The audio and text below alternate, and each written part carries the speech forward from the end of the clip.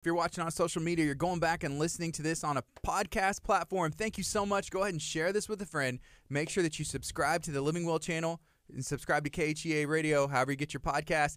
I'm excited. We have some guests in studio. Here we go.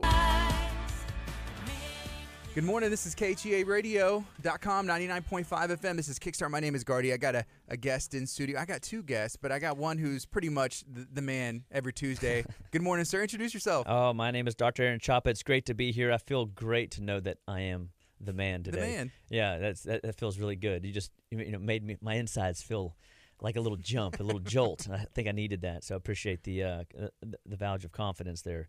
Good morning, everybody. This is Living Well Clinical Nutrition Center. We are excited to be on KHE Radio this morning. This is a fun ride that we've been on for the last couple of years, sharing wellness, sharing health, teaching people how to live well and be well one bite at a time. It's all about food. You guys know that one of my fundamental core philosophies is that all life starts and stops at the cellular level, and nutrition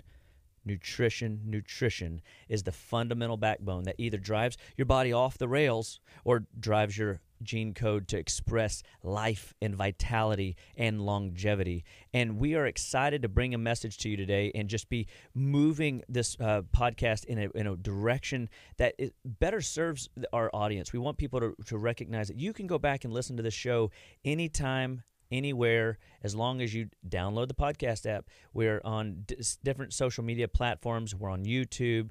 I believe we're on Spotify. So just make sure that you're tuning in to all the different venues, and I'll have Gardy put it in our little drop post banner at some point so that we can get this information to you anytime, anywhere that you're ready to roll. So good morning, and I have a very special friend in the office. In the office, we're in the office. We're in our office, and his name is Dr. Arlen Hill. And him and I he graduated a little bit ahead of me, and we've been out in the trenches serving people for quite some time. How you doing this morning, bro? I'm doing great, man. I know you made a trip down. Where'd you drive in from? So I'm over in East Texas, a little community over there called Hillister. Yeah. So East Texas. So you shared something a moment ago, and I think that it's just an interesting little thought. Tell us that little that thing about Hillister that maybe we might not recognize, being that we're city folk. Yeah. So when I first moved out that way, we found a map of the county, and it was broken down into cities, towns, and communities. And we didn't make the city or town list. We only made the community list. But at the end of the day, isn't that kind of cool, right? Like, all great things have to have a solid community. We're in a homeschool program, and one of the Jennifer Withy actually always told me it's about the community. So what is the community? What is community life like up there? What is it that you're doing with yourself these days? Yeah, so we've got a regenerative agriculture ranch up there. You mentioned our experience in the trenches and dealing with patients, and probably 4 years ago now, we realized that there was a consistent theme that I was hearing with patients where they were saying, look, you tell me about these good foods and what I need to be eating, but actually finding those is turning out to be a bit of a challenge. Yeah, isn't it? And so I said, that is a pretty consistent theme I'm hearing, and it's time we do something about this. And so back in 2017, we started Harvest Hills Ranch, and we did that with the mindset that we were going to be the outlet and the source for individuals that were looking for a clean, nutrient-dense food source. Wow. And so, so you've got, I guess, produce, you've got animals, what's all out there on the ranch that you're working with? Yeah, so our primary focus is going to be grass-fed finished beef, pastured poultry, our pastured egg-laying chickens, and then ducks for eggs from them as well. And then we do have a vineyard and an orchard as well as a market garden. A vineyard like wine? Well, it can be used to produce wine. We were just recently up in the hill country, and I didn't realize how many vineyards were on every corner. That's like a big thing. Oh yeah. And I know people drink a lot of wine and stuff like that, but I don't think I realized how much. But that's kind of cool. So so you got ducks, chickens, beef, but you said something about the chickens. You've got free range chickens and then egg-laying chickens. So those aren't one and the same? No, they're not. There's actually a mix here. So you have what are known as pure meat birds, and they have different genetics. Okay. They produce extremely fast. They get up to weight really fast. We typically only keep them about 7 weeks. So it's a very quick turnaround. And then you have egg-laying chickens on the opposite end, and they're strictly for egg production. And then you can have these birds in the middle, which can be used for both, but it's sort of splitting hairs with those groups. So it's better just to have a pure meat bird or a pure egg-laying bird. So, I mean, it's 7 weeks and they're ready to go. They're ready to go. The meat birds. Yes. Wow. Well, you don't know this, and I didn't know this until I was sat down to eat. But this weekend we were in Georgia. Me, Jennifer, Molly, Dr. Amber, and they drove, Molly and Jennifer, and Dr. Amber and I flew. But on Saturday night we had, Saturday night. I can't remember now. It's okay. It was a lot has happened in the last 72 hours. But there were these. Jennifer brought out these 2 packages of wings, and chicken wings. Yeah, and I was like, man, those look pretty good. I mean, I've never seen anything like it. We're experimenting with some battering and some playing with nutrients. We had some arrowroot, so we kind of put them in arrowroot. We put a little bit of garlic and onion powder with it, and there was a grill at this place we were at, so we started grilling them up, and I'm just telling you how we did it, because I'm normally in my rudimentary way. I mean, I want to douse it with fats and butter and bacon grease, and I mean I want to put all kinds of stuff on it. Well, we're doing some experimenting by cutting some of that stuff out, so we didn't do any of it. So it's on the grill, and I'm literally basting it with water, to keep it moist. And it was about 25 minutes that I had them cooking, and when we sat down to eat, dude, I found out that they were his chickens. And so I'm like, well, give me 3. and they weren't your standard little bitty wing. I mean, they were meaty, and they were delish. I was truly blown away. I could have eaten 6 more of them. And those are 7 weeks old? Is that what you said? Those are 7 weeks old. And tell us the process, because Jennifer and Molly told me a little bit about how this works. And guys, I share this because people don't appreciate what they're buying at the store, that it just shows up magically at their storefront, and they go to the grocery store and you buy it. And nowadays, you can go online and buy this stuff and go and pick it up outside the store, and you don't even have to. I mean, we're getting so disconnected. Wouldn't you agree? Absolutely. That is one of my biggest things, and that's also one of our underlying missions, is to reconnect people with their food, because the more distant we get from our food and from the production of our food and actually taking an active role in it, the more we can have slip bias, the more we can be told is acceptable with our food supply, and basically have the wool pulled over our eyes of what we're actually consuming. And sure enough, that's happening. I mean, we can tell, you and I both know, a lot of these birds that people are buying are loaded with hormones and gosh knows how many chemical processed food sources that they're getting into, and we just don't appreciate that those things that are in those birds get into us. Right. What they eat, you're eating, right? Right. That's absolutely right. And so, I mean, you've got to be mindful. I mean, if you got a bird, what's the standard? Because your birds are 7 weeks. Can you do it faster? You can. In fact, in the conventional world, they do it in 5 to 6 weeks. Okay. And how do they do that? Okay. So this is good. And remember, everything he's about to tell you, that is coming into you when you eat it. Yeah, so let me illustrate a big difference on this, because if anyone listening hasn't done this, I would actually recommend going to Google and just typing in commercial chicken house, so you can actually get a true visualization of what I'm getting ready to say to you. But these houses, they're extremely long, and they house anywhere from about 27 to 30,000 birds in one house. Good gracious. Now, that's a lot of birds. That's a lot of birds. Now, and most farms have on average at least 4 of these houses. And so you think 4 times 30, you're 120,000. You're basically looking at every 5 to 6 weeks, they're turning 120,000 birds. Okay. Now, in the mobile coops that we use on our pasture, we're looking at 30 birds is what we're topping out at. So 30,000 versus 30, and we're moving these birds every day. So it's a much different model comparatively than what the conventional system is.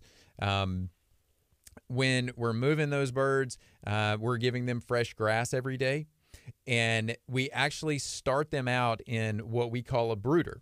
So we have to attend to make sure that they have an adequate amount of space in that brooder. We control their environment, and then when they hit that 2.5 to 3 week age, we can move them out to pasture, and they finish their entire life on the pasture, or finish the rest of their life on pasture. Wow. Okay. So I'm fascinated with, biology. I guess that's just how you and I are wired, right? We just Right. like how things evolve and come together. And so, and so if these guys can do this in 5 to 6 weeks, they're manipulating something. You have to. And so what is it that they're manipulating? So a couple of things on this. So you have to, first of all, understand that when they're in these environments, in these closed environments where you're not allowing the chickens to express their normal chicken activity, right? We want to keep what we might call the chickenness of the chicken, Yeah, if absolutely. you will, right? Which I would envision would be pecking the ground, looking for worms. Yeah. And, scratching, doing the things that chickens do, right?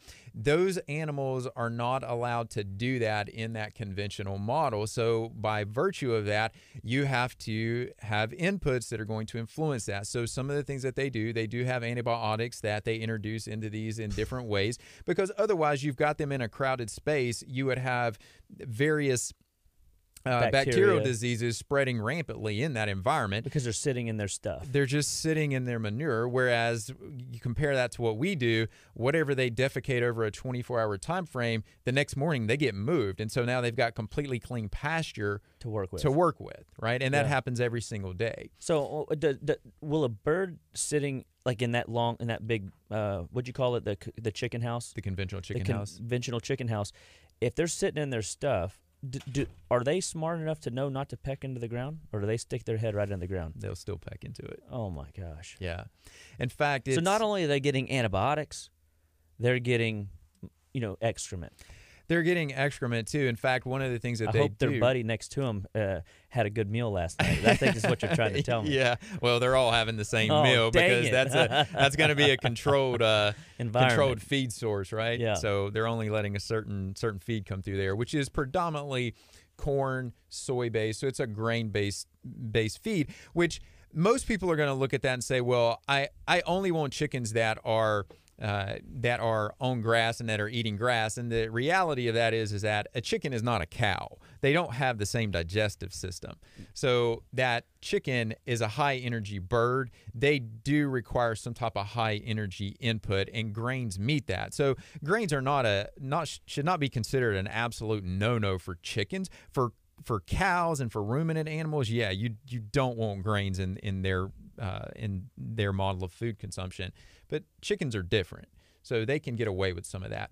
What it really comes down to, and this is a common theme that we teach even to the patients, is where's that grain coming from? And so right now we're literally starting, just to tell you how difficult it is to find this, we're starting to source non-GMO grains out of Georgia. We live in Texas, right? And so I'm having to find the farms and the feed mills that I'm comfortable with. I have to go all the way to Georgia to get it. And we're talking how much? I mean, how much feed do you think you're going through? For just our laying birds, we have 120 laying birds right now, and that's actually not including the ducks. We're about 150 if you factor all those in, and so we're doing over 1,000 pounds a month in feed, and that's just the laying birds. That's not even the meat birds. Golly, so I mean, that means non-GMO, and so these birds are getting very clean source of grain that they can get access to. I heard you say that every day they're starting with fresh pasture. Yep. And I think that, that just sounds normal. I mean, I think that sounds great. Yeah. And so if you put a commercial bird and your bird up to each other, I mean, what would they look like in comparison? So what you would see is that our bird would be a healthier looking bird just in general. One thing that comes to mind for me on this with your question is that there's actually something now called chicken lice, and it affects the meat. You can see it sometimes when you have, say, for example, a thigh or a chicken breast. In the store, it'll have a spot on it, and it just won't look right. That's lice is what caused that. Ooh. Animals that have good nutritional status don't have that, and they have an immune system. Yeah. They're not burdened by parasites like that. And so, I mean, so that obviously just shows the quality of the meat when you can see that. See, I think people just assume that what they're getting wouldn't have those things. I mean, they don't have, I guess they don't have good enough controls to make sure all those things are not present in what is showed us up at the grocery stores? Well, they control to the extent that they can, but if it's obviously bad, they're chunking it, right? But I wonder how much waste too. Like how much is actually wasted. So this brings up another important topic, which is money, right? It always comes back to money. Yeah. Right. And in that model, you're never going to waste anything. And so let's say that chicken doesn't make the grade for human consumption. It goes to the animal market. Well, I'm an animal lover. I have dogs. I don't want them eating poor food either. Right. Right. And so I'm not satisfied with that. But that's you because you're educated. Yeah. But the average consumer is just going and buying the cheapest pate and calling it a day. Well, and so let me extend a little bit further on this. And so this brings up a concept that I call race to the bottom. And this is what most consumers don't think about when they buy food. They want to look at, say, for example, what we produce, which I think is still reasonably priced, and compare that to H-E-B or Kroger. They're not going to be the same price points. They're never going to be the same price points. And if you're willing to pay lower and lower prices for your food, then you're going to get what you're paying for. And you have to understand that. So if you're always willing to pay the lowest cost possible, expect the cheapest quality food possible. Which, guys, basically says that if all life starts and stops at the cellular level, you're feeding your cells the cheapest, most processed, quickest to market junk available. And why would you expect your race car, your body, to rip and roar around a racetrack at 200 miles an hour and put bad gas in it, right, or have cheap parts on it? I mean, you shouldn't expect to win unless you're just a gambler and hoping to win the lottery. But I mean, most people don't win the lottery, isn't that right? Right. That's right. And we've got to. So what I'm hearing is there's a level of intentionality that we need to be putting into, as a consumer, our choices around food. Like, does it initially take a little extra thought?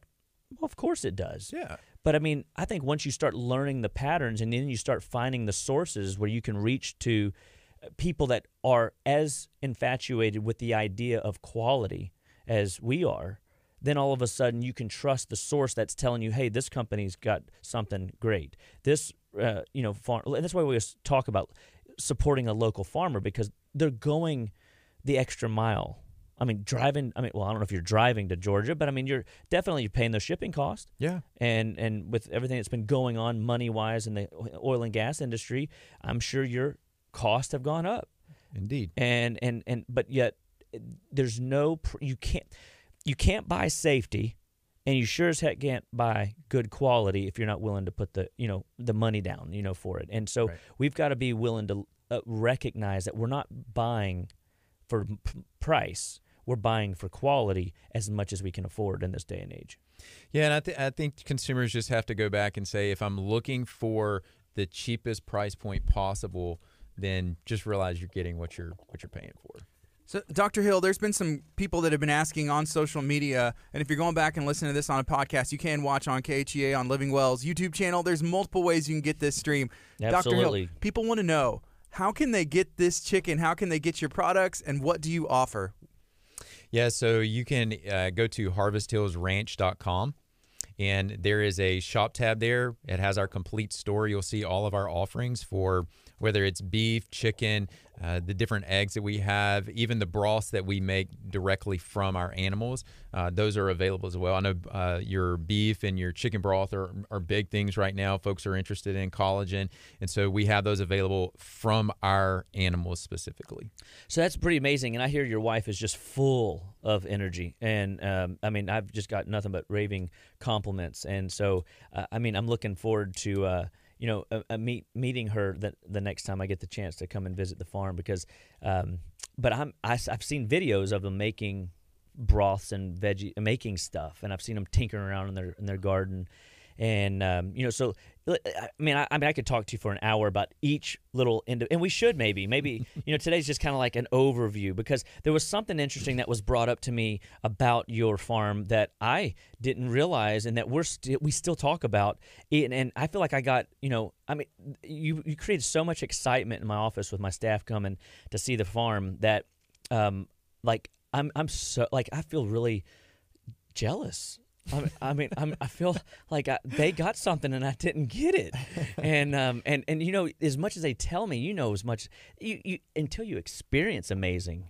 You can be told about it, but man, I want to be touched at the cellular level with a good experience, So, but we were talking about your cows. We were talking about you've got this long device out in there that out in your farm that has different minerals that you get from everywhere, and I want you to tell us a little bit about those minerals, but that you specifically use and why, okay? Because again, people just assume there's a cow out there. There's plenty. Every time I drive, from here to Austin, or even here down the street, and you see a cow pasture and you see cows out there, that they're getting everything they need off that land. Maybe. If the landowner and the caregiver actually gives a rip, right? Right. And so you got to take that into consideration. Just because there's cows on that land doesn't mean that cow's healthy, even though he still pees and poops and does all. I did see something really cool on the way to the airport yesterday.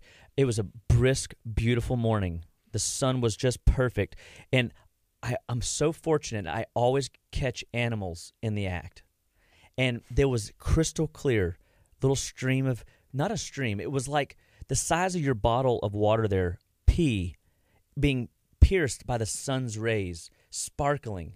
And I was like, that's awesome. I wish my video camera would have been going. You know what I mean? But going back to your farm, is those minerals, one, why do you have them there? Two, where do you get them? Three, and then tell us about the nature of the animals, some of the products that they go to themselves innately. It's like it's in them to know when they're deficient. It really is. I tell you, from when we started raising cattle to now, what I have learned about these animals just from observation, it would be completely mind-boggling to the average individual.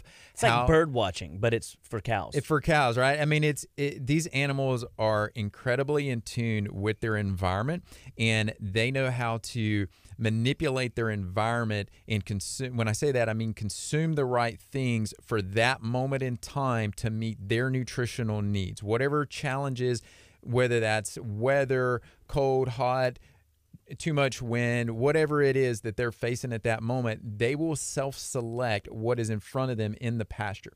So to ultimately get to your question about the mineral trough that we use, let me set the stage on our pastures first of all, because you have to understand this to understand that. So when you look at our pastures look probably shabby to the average rancher, but that's intentional. And when I say that, what most people do that raise cattle are they will try to have a single type of grass that they emphasize in their pasture. Well, we don't do that. We like to have diversity. And the analogy I like to use for this is, let's say I give you one of my hamburgers and I tell you have to eat one of my hamburgers. As good as that hamburger is, you have to eat that hamburger every day for every meal for the next 2 months. Well, you're going to get tired of eating hamburger after a while, right? Yeah, Within absolutely. 2 or 3 days, you're going to get burned out on that. You want diversity in your diet. Yeah. Those animals are the same way. They want diversity in their diet. And so we allow all of the plants that are inherent to our environment, whether that's grasses, whether it's legumes that tend to be higher in nitrogen, whether it's forbs that most people call weeds. We allow all that stuff to grow because my cows have never come up to me and said, that weed over there, that just ain't my thing today. Can you get rid of that for me? Most of the time, they're going to actually take a few bites off of it because there's some medicinal value in that at some level. So medicinal, meaning it's like almost okay to take a little bit of herbs in our body to activate different systems. That's exactly right. And I think that is something that I'm trying to get across to my patients at the fundamental level is like using herbs or weeds or forbs, F-O-R-B-E? B-S, just F-O-R-B-S. Okay. And so, using these different plants to activate our immune system, our metabolism, our hormonal system, every part of us, right? Right. And just so, for example, some of the ones that folks will recognize that we have growing sometimes, we have echinacea growing, we have dandelions growing out there. And echinacea is great for what? As immune system stimulant. Yeah. These animals have a diversity of forage that they get to choose and sample from. And so even beyond that, if you come to our farm, and I'm sure your staff probably mentioned this, is that we are constantly moving our animals. So if you come to my farm and you look at my cattle are not going to be spread all over a pasture. They're going to mimic how nature does this. If you think in your mind about when you've seen grazing animals out on the plains of Africa, so for example, the wildebeest or any of these other animals, they move in herds. Hence the name a herd of cattle, right? Correct. They move in herds. They put a lot of pressure on the ground, but they're moving. And so we mimic that. We want them to put a lot of pressure on a small area, and then as soon as they've exhausted out that grass, we get them to the next area. And so that may mean that we move them once a day. It may mean we move them 3 or 4 times a day. It just depends on where we're at. So for right now, we're just coming out of calving season. We don't want a lot of stress on the animals. We want the calves to hit the ground without much stress. And so we don't move them as frequently. But now we're coming out of calving season. And so like yesterday, they got moved 4 times yesterday. And it would be standard in nature. Typically, when it is calving season, they don't move as much. They don't move as much. So you've got literally it down to that level of healthy natural biology. And again, we're still having this underlying theme of nutrition, right? Because that's ultimately what it comes back down to. So how does nutrition play into this? Here's the answer to that. So when those animals eat that grass, we have essentially timed their return to that area so that they are eating that grass in its peak phase of nutrition. Grass has essentially 3 phases of growth. It starts out very slow, and then it hits a middle phase where it grows extremely fast. It pulls a lot of nutrition into the plant, and then it hits a 3rd stage where the growth slows back down and it starts to develop more of a fiber content to it. So the starches begin to become more fibrous in nature. It's that middle phase, that rapid growth phase where the plant is pulling up a lot of nutrition, photosynthesizing, using the sunlight to harvest energy and to gain energy and create the sugars and the energy. That's when they hit that. That's when they hit that grass, right? So the more active the grass is, the more active the nutrients that we get are, which in theory should activate our cells to be more rapidly turning over, getting rid of the old worn out stuff, and then regenerating the new stuff. Right. Restoration. And so just to get a little esoteric at the moment, right? So that's when the plant is harvesting the sunlight, and of course sunlight creates energy. That's when the plant is going to have the most energy in it. So if you just factor in that energy in that plant translates to the energy of the cells of that animal, you've got a more healthy animal. Yeah. Right. Yeah. Which then when we eat the animal, we're able to maximize the animal's work that they've been doing in the fields. That's right. Huh. Then guys, that is just fired up because this is another piece of education. What I just heard, you have to know you have to have the biological sense to know that grass grows at different speeds and when it pulls up the nutrients at the right time, so that you have your animal over there, enjoying the luxury of that rapid metabolic grass. I mean, that's why they say don't let grass grow under your feet, I guess. That's right. That's right. Because if so, then you, the farmer, miss the opportunity to get your animal the maximal nutrient density possible. And being that you're doing this all natural, you're not leveraging hormones, you're not leveraging steroids or antibiotics or fake grains, pseudo foods. And Gardy, how's this work? Like when we eat make-believe food, what do we get? You get make-believe health. Yeah, that's right. We get make-believe health, and we don't want make-believe health, and that's why we brought you on the show today, because we want people to recognize that,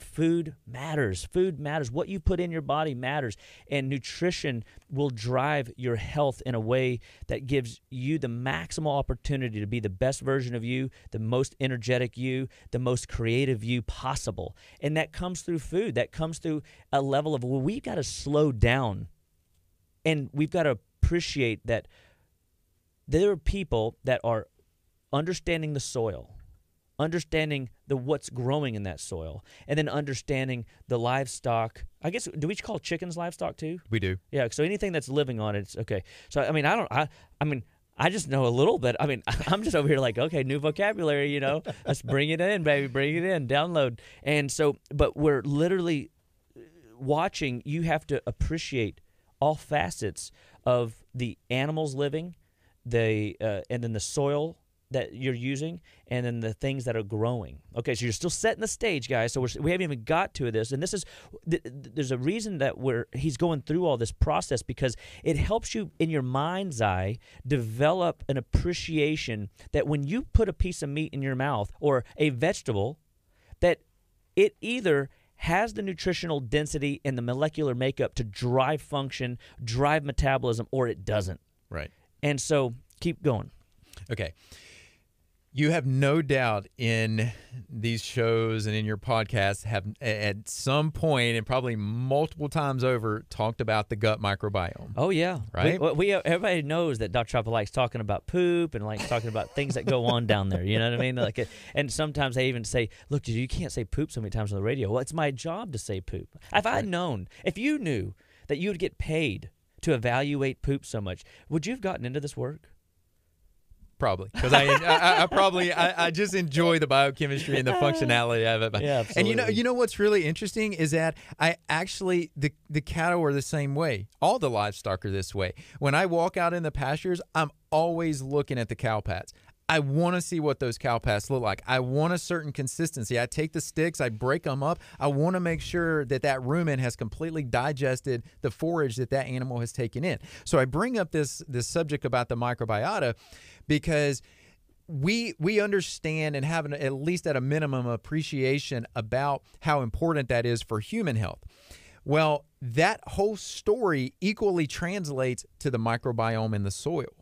And this is where really nutrition starts to come to life, because when those plants are photosynthesizing and taken up, any excess carbohydrates that they have, they push that out through the root system.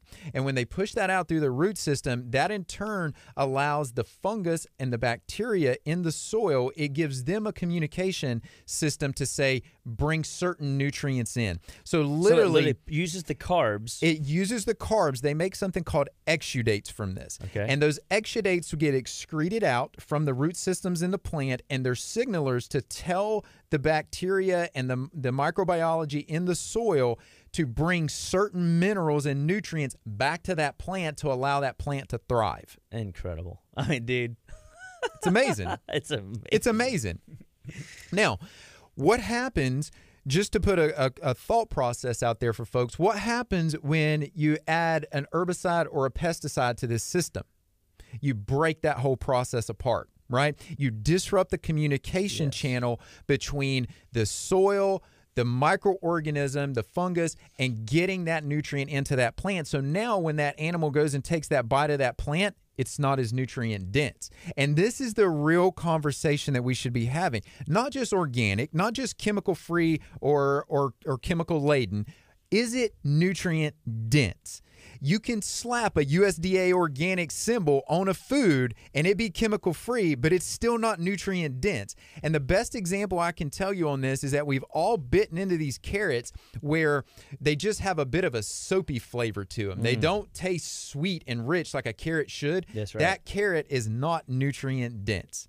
So back to the idea of intention, we have to have intention with creating nutrient density, right? Wow.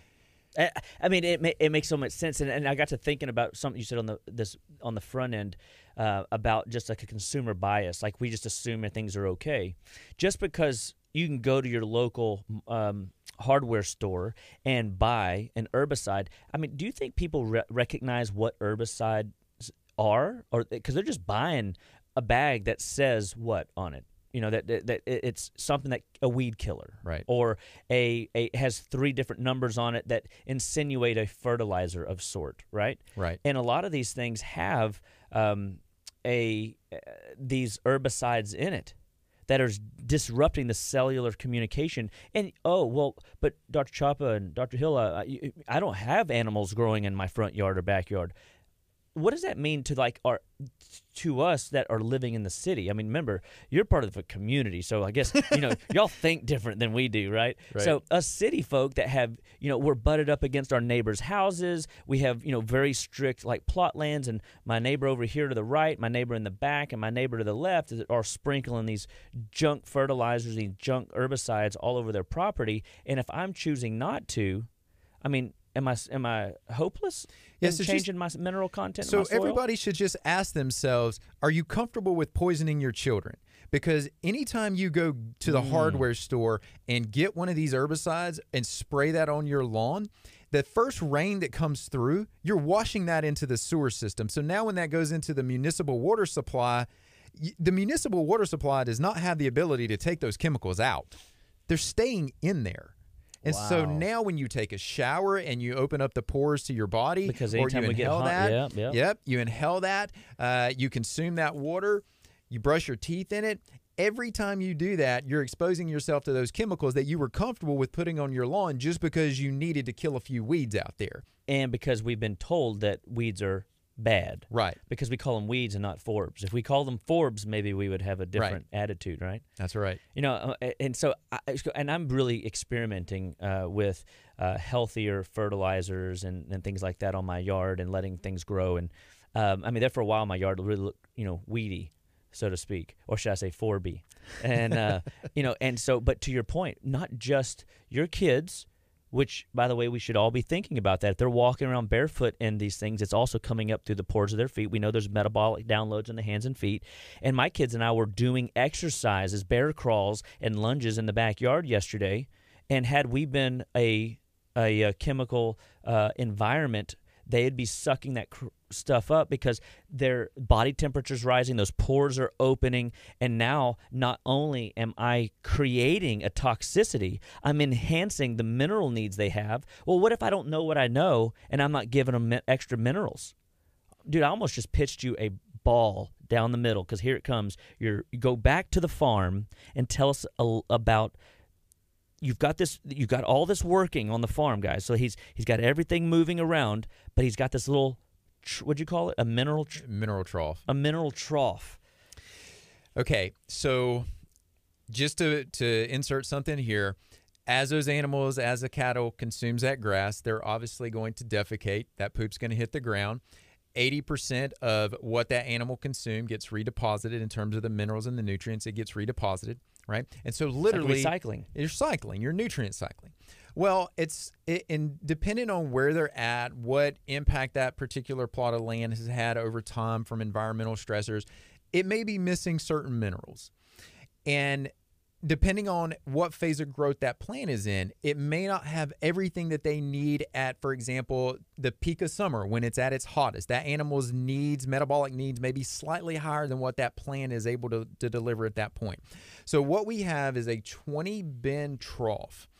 And in each bin, there is a different mineral. There's magnesium, there's zinc, there's copper, there's cobalt, there's an acid balancer, there's a base balancer. There's just this plethora of different minerals and nutrients that they have access to.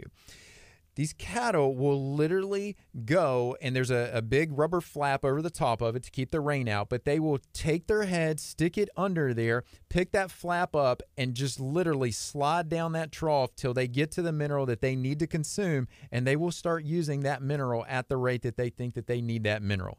They actually use their instincts. Wow. Yeah.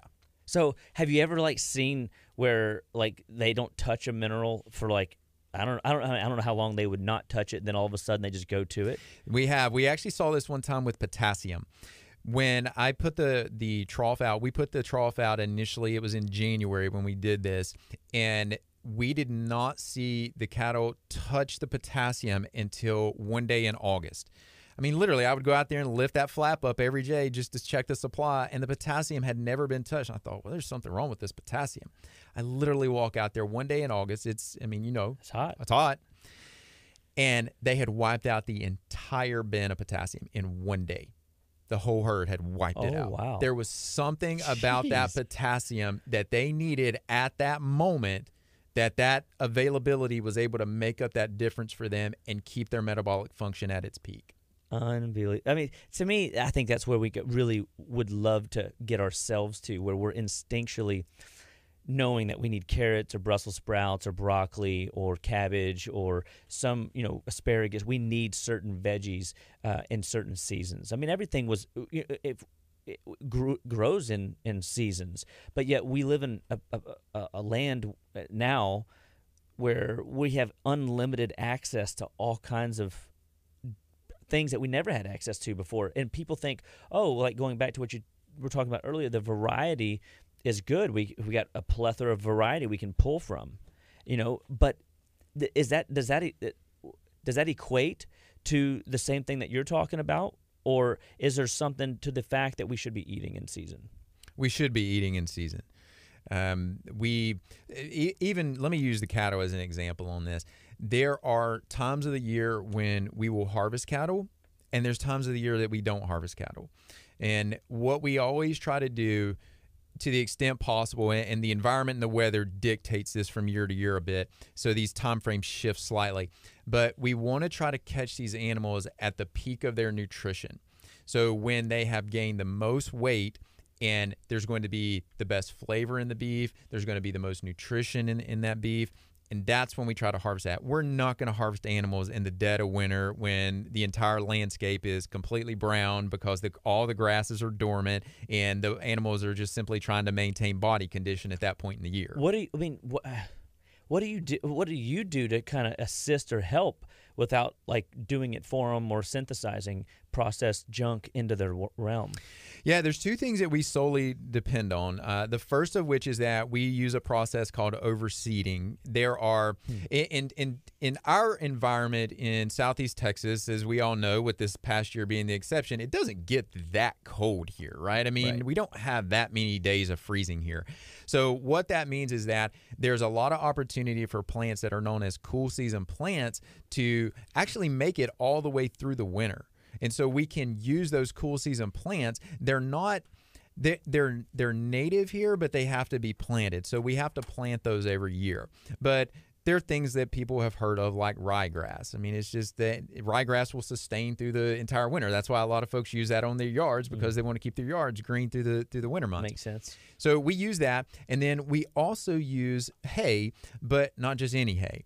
We either cut our own hay if we have overages on our grass through the warm months, or we have a specific supplier that we had to do a lot of legwork and hunt down to find chemical-free hay that had not been fertilized, had not been... Even the hay has been chemically altered. Most hay producers actually brag about having a pure stand of hay, having used fertilizers and herbicides. Which, by the way, that's another input into us as humans, our children, our grandparents, our parents, the generational line. Right.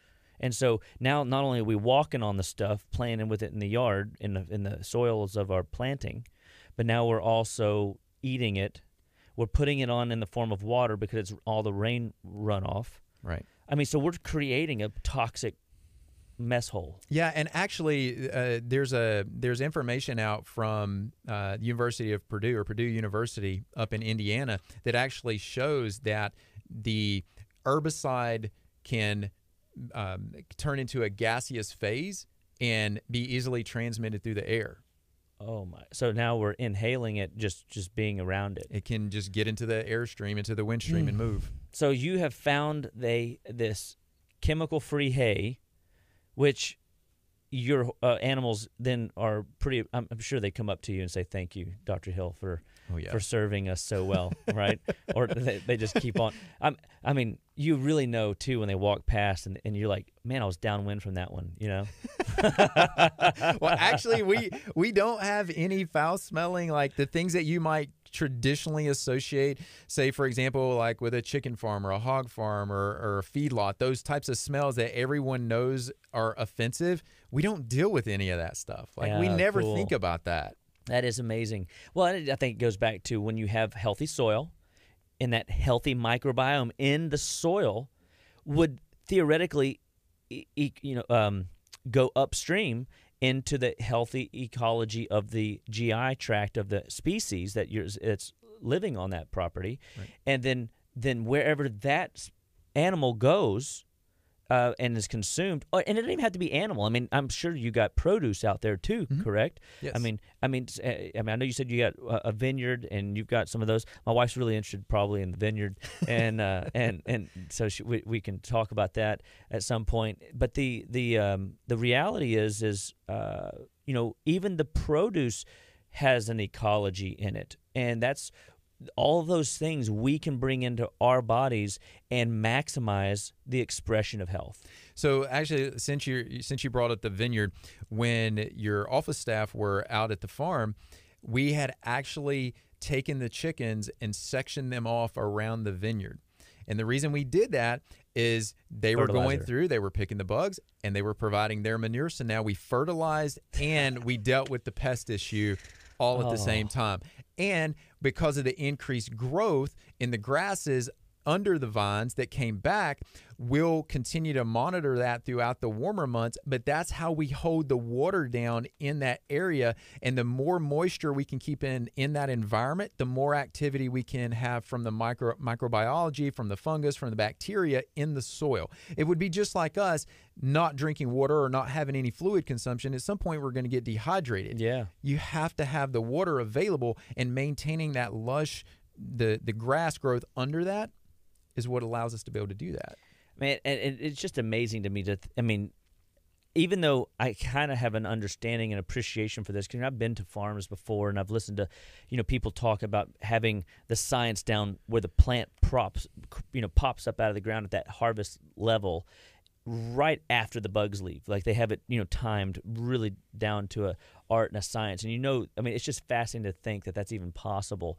But listening to you, all the different ways that you can maximize the soil ecology of your land, because you recognize and know that if you have good soil ecology, then all the livestock, all the produce have good, rich nutritional density. So, you're like going the extra mile for things that some people don't even appreciate as life. Because we're all self-centered and selfish a bit, right? So we think, well, I just care about me.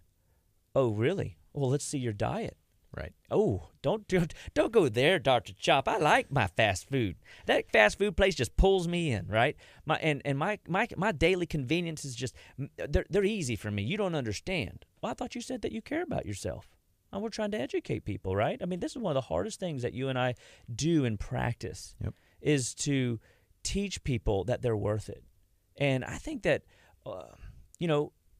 if people, when we listen to stories like you're painting this picture of life on the farm, I think that you can begin to listen to how the reflection now comes back to you to make a choice on how are you going to move forward with this new information.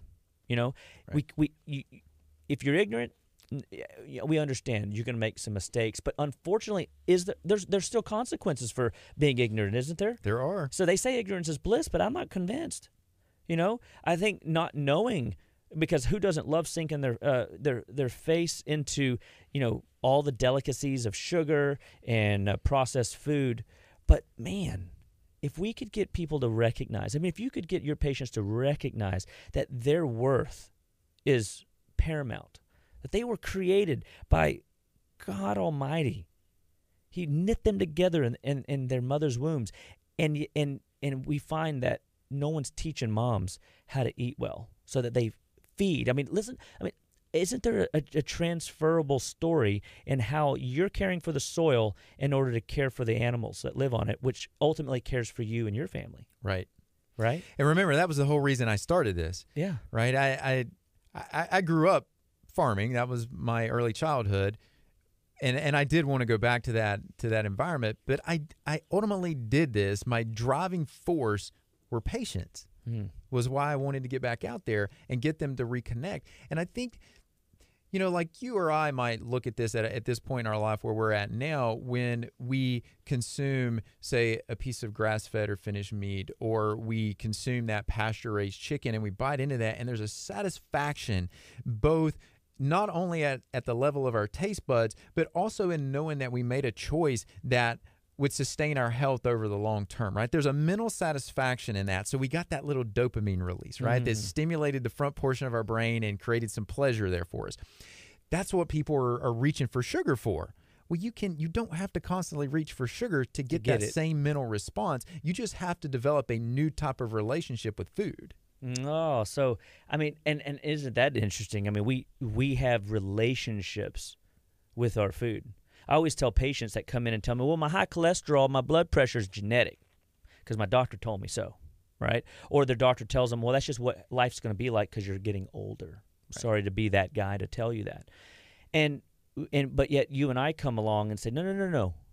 Your habits are familiar, meaning most people follow the same 10 to 11 meal plans that their moms and dads provided to them growing up. And then maybe they get a little bit of a hodgepodge of, husband, wife, family integration. But typically, the wife makes 80% of the health decisions for the family, grocery shopping decisions, all that stuff. So really, those 8 to 10 to 11 meal plans come from her side predominantly. And ultimately what's happening is people are just following a recipe of expressing gene high blood pressure or mismanagement of stress, anxiety, depression, whatever. And they're missing those opportunities that they don't even realize that they have a relationship with food. They don't realize that looking for the M&Ms or looking for the candy pop or the soda pop, that those things are creating a dopamine hit. That's like, whew, what I'm manipulating my brain? To me, this is almost this relationship with food. This is analogous to a marriage, right? No matter how long you've been married, you have to put some intention into that marriage. You have to nurture that marriage, right? It's true. And it's the same thing. And if you don't do that, it doesn't mean that the relationship isn't there. It's just not a healthy relationship. That's right. It's just not good. And that same story applies to food. You can actually put thought into food. You can develop that relationship, or ultimately the relationship that you do have with food is going to be to your detriment. And whether you like it or not. Yeah, it's going to happen. And, we're wrapping up here, but I just wanted to bring, so you have been helping me with some different cool ecology tests in the office, and looking at people's ecology in the gut. And we had a particular patient in mind that really drove this this need for looking into different level of diagnostics. And when you and I had talked about this lady's gut health, and it wasn't good. There was suspicion of, was it cancer? Was it ulcerative colitis? Was it Crohn's disease? An advanced disorder where somebody's got bloody stool. Like if you're walking in the cow pasture and you see bloody stool, you go, huh? Something's not right here. Well, if you saw that in 17 or 18 patties, you might go, what, Shaggy? I got a major problem. Right. You know what I mean? And so, this gal had some major trouble, and we've been working hard at it for over, 4 months, 5 months, 6 months. She's been working out even longer than that. But I remember having a conversation with her, and I called her, and I just said, look, I don't know who to send you to, and you're a little bit out of my league, but here's what I know is I always stand by these principles that if you stick with the program long enough, you'll make it. If you follow through with the recommendations to the best of your ability, you'll make it. And if you stick with me, my determining factor, and I know you have the same heart, is that we're going to find a solution one way or the other, because you and I aren't arrogant enough to say that we can't go and ask for help. Right. And and I came and got under some of your tutelage on how to read these tests, and gave me some ideas on what to do. And even the doses that we wanted to give this person, we couldn't give them. It was too much. But yet, even though the pace for which we got to the finish line, and we're not done, but we're way far down the success track here. She wanted to quit 1,000 times in the process. She was frustrated. Her husband was frustrated. Family was frustrated. Friends were frustrated. What you're doing is not working. What you're doing is not working. But yet every time, and this was the coolest thing, one of the cool things about this GI map test, it showed all these different antibiotics that they can't use. Right. And when she started, I said, just start all over. Tell me the story again. I'm missing something. And she told me the major flare that put her in the hospital, where she almost lost 18 inches of her colon or of her intestine. They had put her on antibiotics at an ER clinic, right? Because they don't do it as thorough as a job as a GI might do, or definitely not even close to some of the things that you and I are digging for, right, and asking questions around. I said, you know what?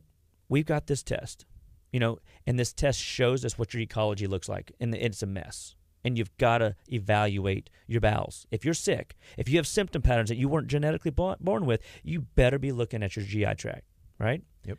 Well, I share this with you because here's the success part of the story. She doesn't have cancer.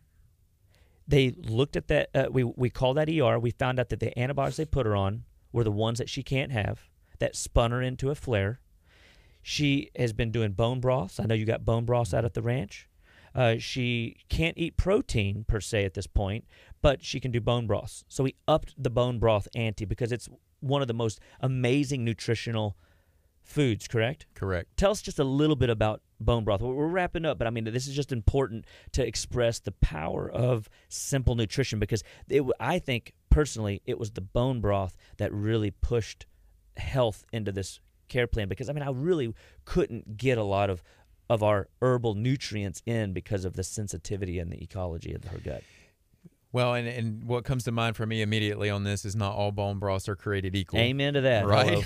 Yeah. And if you're buying it from the store, you're probably not getting what you're making on your ranch. Right. And so the only reason I bring that as the initiating statement here is to say that when we look at what bone broth does offer, the minerals that are in there, since it is coming from the bone and that's such a mineral dense area, the various proteins, we know collagen is such a ubiquitous compound throughout the body. It's found pretty much everywhere throughout the body. And so literally, if you don't have that coming in some form and you don't have that nutrient density there, your immune system's not getting the support that it needs. You can't control inflammation the way that you would ideally want to be able to control that. You're not healing and restoring the membranes that line the gut wall. There's just a plethora of things that are not taking place that are essential steps in good health that bone broth can fill those voids. Guys, and listen, as you come back to this and you listen to this show over and over again, I hope, or share it with your friends and family and loved ones, and you subscribe to the channel so that you can just stay up to date with what we call the most up-to-date health information available to you. We do this for you and to educate you. We're not even talking, we're scratching the surface on the power of bone broth. We really are. And so you're putting the time in to make these broths, and to not only, it's more than just restoration of the GI tract. It's restoring cellular activity and cellular function. It is. Again, I go back to just how how widespread collagen is throughout the body. And I keep saying collagen. It's not even just the collagen part of that. It's the other nutrients that are also found in the bone broth as well that you just don't find in the same density from other food sources. And the fact that it's a liquid, it's easy to consume, it tastes really good, right? Yeah. My wife, and just to be fair to this conversation, I am not the one making the bone broth. She's the one making the bone broth. It's a joint right? effort. It's a team. I'm supportive. That's right. That's a good boy. He's smart. I'm Gardy, supportive. you and I can take some notes on marriage advice on how to keep it going. That's good. But again, it's coming from those same class of animals, right? I mean, all the intention that we talked about in terms of raising or getting to that cut of beef also comes into play when we're talking about that broth. Do you sell just bones and stuff like that? Like if I wanted to make my own broths, or do y'all use everything and y'all make your own broths? We have enough production that we do have the availability of selling the bones themselves. Tell the listeners just how they can get a hold of the ranch and make sure that they're tapping into, because I'm assuming y'all can ship and y'all have a level of, well, if we can't get out there, but we can still, as city folk, can get to it. Do you trust UPS? Well, I don't know, dude. I agree. I mean, it goes back to what are they doing behind the closed door? Yeah, so food, and as much time and effort as it takes to produce that food, we don't like taking a chance with it. So I'm not trying to pick on UPS or FedEx or any other courier, right? But the reason I say that is that for the greater Houston area, we actually deliver directly to them. Oh. So we will bring Rad. it to your doorstep. Wow. Okay. So even one better, right? And so that way it is way better. It is going directly from our hands to your hands. Okay. So that's fantastic. So tell us how we can get a hold of you, and that way we can tap into, give us your website, number, whatever contact that we can, because we definitely have people that are going to, they're tapped in here right now. I see a lot of loves and thumbs up and high fiving happening on the social media live stream. But as you go back and listen, I want people to always be able to give you guys a call and reach out and stay in contact. Yeah, we definitely appreciate that. So first, let me just say this. We are all about transparency. And so to initiate that view of transparency, go to harvesthillsranch.com, and that's hills with an S, harvesthillsranch.com, and you'll be able to see the videos that we shoot about what we do, how we do it, why we do it. So our big why, we tell you all about our big why. And then we also have a Cooking with Leah page up there, which is my wife showing you how to prepare these. So if you have apprehension about, I don't know what to do with this, well, we're helping you out with that too. Yeah, absolutely cool. And then you can click right on the shop tab. You'll see it right on the homepage there. And then from that, you'll be able to go into the online store. You'll see the different types of beef boxes, chicken boxes, mixed meat boxes that we have, the different bundles that are available for the broths and the eggs. And you place your order there, and like I said, we'll tell you exactly when we're going to be in your area, and we'll bring it right to you. Man, guys, I hope that you guys are excited. I mean, I am literally tickled pink. I want to come and see this live, and I'm sure y'all, I don't know if you have it up on the website, but I mean, y'all do live demos where y'all bring people out and educate them, right? We do. We like to make this a day event, so we don't do a lot of these every year. We tend to do about 2 a year, but we make it a big deal. We make it fun when folks come out, and our next one is going to be October 9th. Okay, cool. So that'll be like a winter, extravaganza, going into the fall and whatnot, and that'd be kind of cool to see the ranch shifting gears. Well, when we show you the ranch, you're going to be doing some walking, so we don't figure many people want to walk in July, August, and early September. That's probably wise. Yes. I'm sure there's some mental fortitude that went into that. It must have been from your bride, right? Without question. Of course. Well, guys, this is Living Well Clinical Nutrition Center. I hope that you guys stay tuned in and subscribe to the channel and be with us every Tuesday. We're here live on social media streams. We're on our YouTube channel, on our podcast channel. You can catch the show if you missed it. You can share the show with your friends, family, and loved ones. We desire at Living Well Clinical Nutrition Center to bring you the most up-to-date health and wellness information available so that you, your family, can appreciate another level of what it takes to get well, stay well, and be well through food, through education, and through information. Tonight at 6:30, we have a class on Eat This, Not That at our office in League City, Texas. So give us a call, 281-554-8600 if you need some information, directions.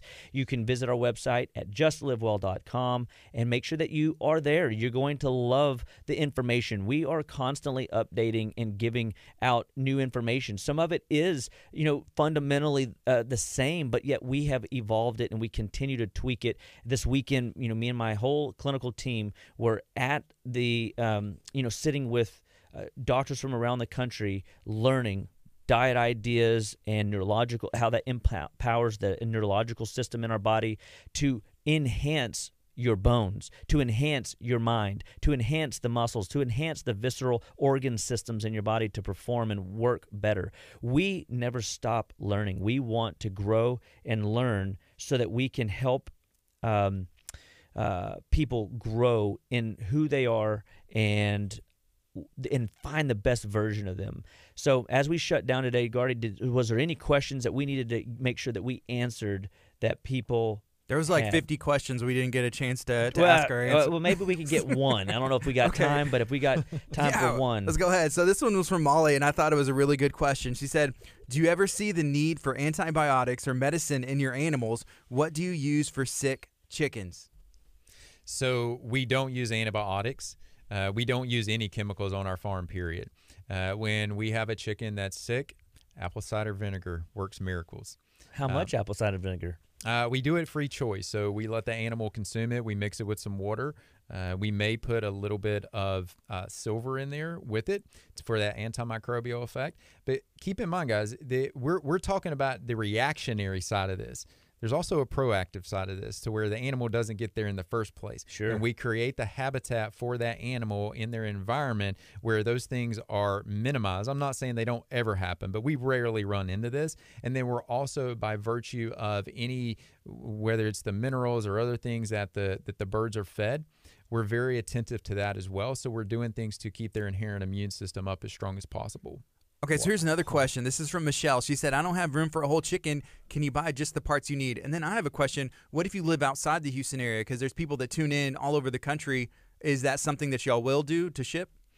So we don't outside of the Houston area right now. So part of the reason for that is there's two answers to this question. So the first is that it's the expense of doing that to make sure that it gets there in a timely manner. Most people aren't willing to deal with the expense. It's very expensive right now.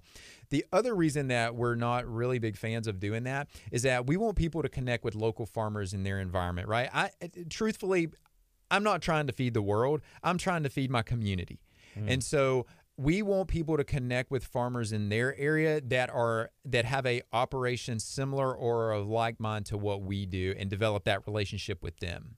Okay, that's cool. So can they order, if they don't have like a whole chicken, can they order parts of the chicken? Or I'm guessing that's the same with the cows and stuff too. Yeah, so we do cuts. We don't force individuals to buy, say, like a half cow, quarter cow, whole cow, that type of thing. That's not our business model, and we do end up cutting all of our chickens into parts. So you can buy the chicken breast, the thighs, the wings, drumsticks. Just like we had. I mean, no doubt about it, dude.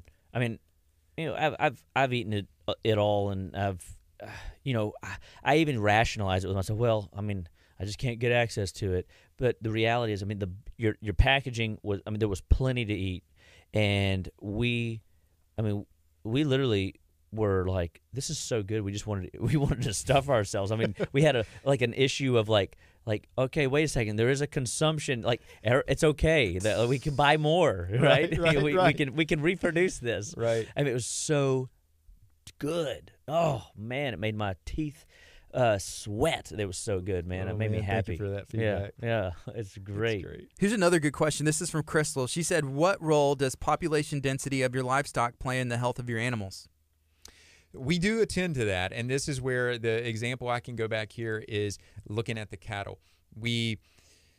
This is getting into some of the nuances of cattle raising, but we have what we call stock density versus things like stock rate. We don't really need to delve too far into all that stuff, but we pay attention to those things. And again, we're paying attention to the number of animals that we have per acre, but it's not necessarily just about trying to hit a specific number. It's about watching my pastures and actually seeing how those animals are using that forage, making sure that we're not running into a trend for, say, 30, 60, 90 days ahead where we're going to run up short on forage. So we pay attention to that. And then as far as the density on those animals, we keep our animals in that herd mentality. In the industry, this is known as mob grazing. So we like to keep them in tighter groups to mimic the herds of nature and how they would naturally move. Wow. I mean, I just kind of, think about the going back to the mineral trough. Should we have like a mineral trough for our pets at home? And if so, what would we? I mean, obviously, it's not going to be as big as what you're describing. It doesn't have to be, but what should we put down there? And would they? I mean, what I'm hearing is if we could allow them to innately, go and grab what they need, it goes to this proactivity level of keeping your chickens or your beef or your ducks healthy. Like, I want to keep my pups healthy. I want to keep my, my four-legged fur babies healthy. And I know there's people out there that absolutely, positively care about their animals more than they care about themselves. Yeah, that's true. What could we put down on the ground to make sure that they have access? I mean, could I put some apple cider vinegar in water? Would they drink it? I think you always have to look at that and just try. Some of this is a bit of trial and error, right? Especially with different species of animals. If you do try the apple cider vinegar, I can give you a word of caution. Do not put it in anything metal. It will rust it. Oh. And no matter how much you dilute it, don't do that. Okay. Wow. Learn that the hard way. It's an acid, right? Yeah. Acetic acid. So I should have realized that before I poured it in the trough. But nonetheless... So foundation is key here. So we're talking about the last step in the process with the mineral trough, but ahead of that, we have the forage, the quality forage that they consume. We also use an unrefined sea salt blend from an ancient seabed out of Kansas that we literally ship that in, and we make a brine for them with that. And so they're using that, and they're creating a foundation of minerals. So now they're only using the trough to make up those differences that come about as a virtue of their individualism or something in the environment not being ideal for them at that time, right? So when you make a brine, you're just putting this in water, boiling it? No, we don't boil it. It's just literally taking the unrefined sea salt and putting it in a trough of water, and then they consume it. We give them fresh water, we give them the brine water, and they have access to choose between which ones they want. Whoa, cool. And then if it sits there long enough, you just drain it and start over fresh. We just pour it, because it's diluted at that point, right? We're not using an excessive amount of salt. It's about a quart per 50 gallons. But we can just slowly pour some of that out on the pasture and distribute it across, because it's just adding minerals to the pasture. So nothing gets wasted. Nothing gets wasted. Dude, I'm so glad that you came down and shared your passion. I mean, it's obvious that you just got a heart for the soil, for your animals, for food and nourishing humans back to better health through reconnecting. So, I mean, I love that you said that you have a restorative farm. And so, just God bless Harvest Hills, man. That's really legit. And I'm really excited that we had an opportunity to connect and just, talk through how we need to recondition our thinking and our relationships with our food. Because if you build a better relationship with food and you appreciate that it isn't the dollar that drives what you should be consuming, it's you as a molecular being, a cellular being that is expressing the best that it has to express to the world around it. That comes through your choices of what you put in your mouth through food, what you breathe and drink, and then what you breathe in, what you're bathing in, all those things. So I think this has just been an important, amazing conversation to have. And so again, I'm just thrilled to have you on the show. And man, we'll do it again. Absolutely. And I mean, if I can maybe twist Guardian Kurt's arm, maybe I can get him to come up to the ranch. We'll just have a little private tour. We'll chop it up and make all kinds of fun videos. That'd be fun. That'd be legit. Yeah. I've always wanted to go to Hillister, Texas. I'm sure you have. I mean, you always wanted to go to a real community, right? I love communities, yeah. So the thing that sticks out to me is Dr. Hill at Harvest Hills in Hillister, Texas. Was that on purpose? It was not. It all just fell into fruit, into Perfect design, dude. It was, It's right? so good. Well, guys, God bless you all. We'll check you on the flip side. Remember, every Tuesday, 9 to 10, we are here live on social media, YouTube, Facebook. We are on the air on 99.5 FM. If you cannot catch the show live, no sweat. Just subscribe to our social media platforms and make certain that you share, like, and comment so that you can stay up to date, that you can get the best of the best when it comes to health, wellness, and nutritional information so that you can feel good, live good, and age well all the days of your life. So God bless you all. We'll check you on the flip side. So you can go to harvesthillsrange.com. You can also go to justlivewell.com or search Just Live Well on Spotify and Apple Podcasts and catch up on all the episodes with Dr. Chapa. All right.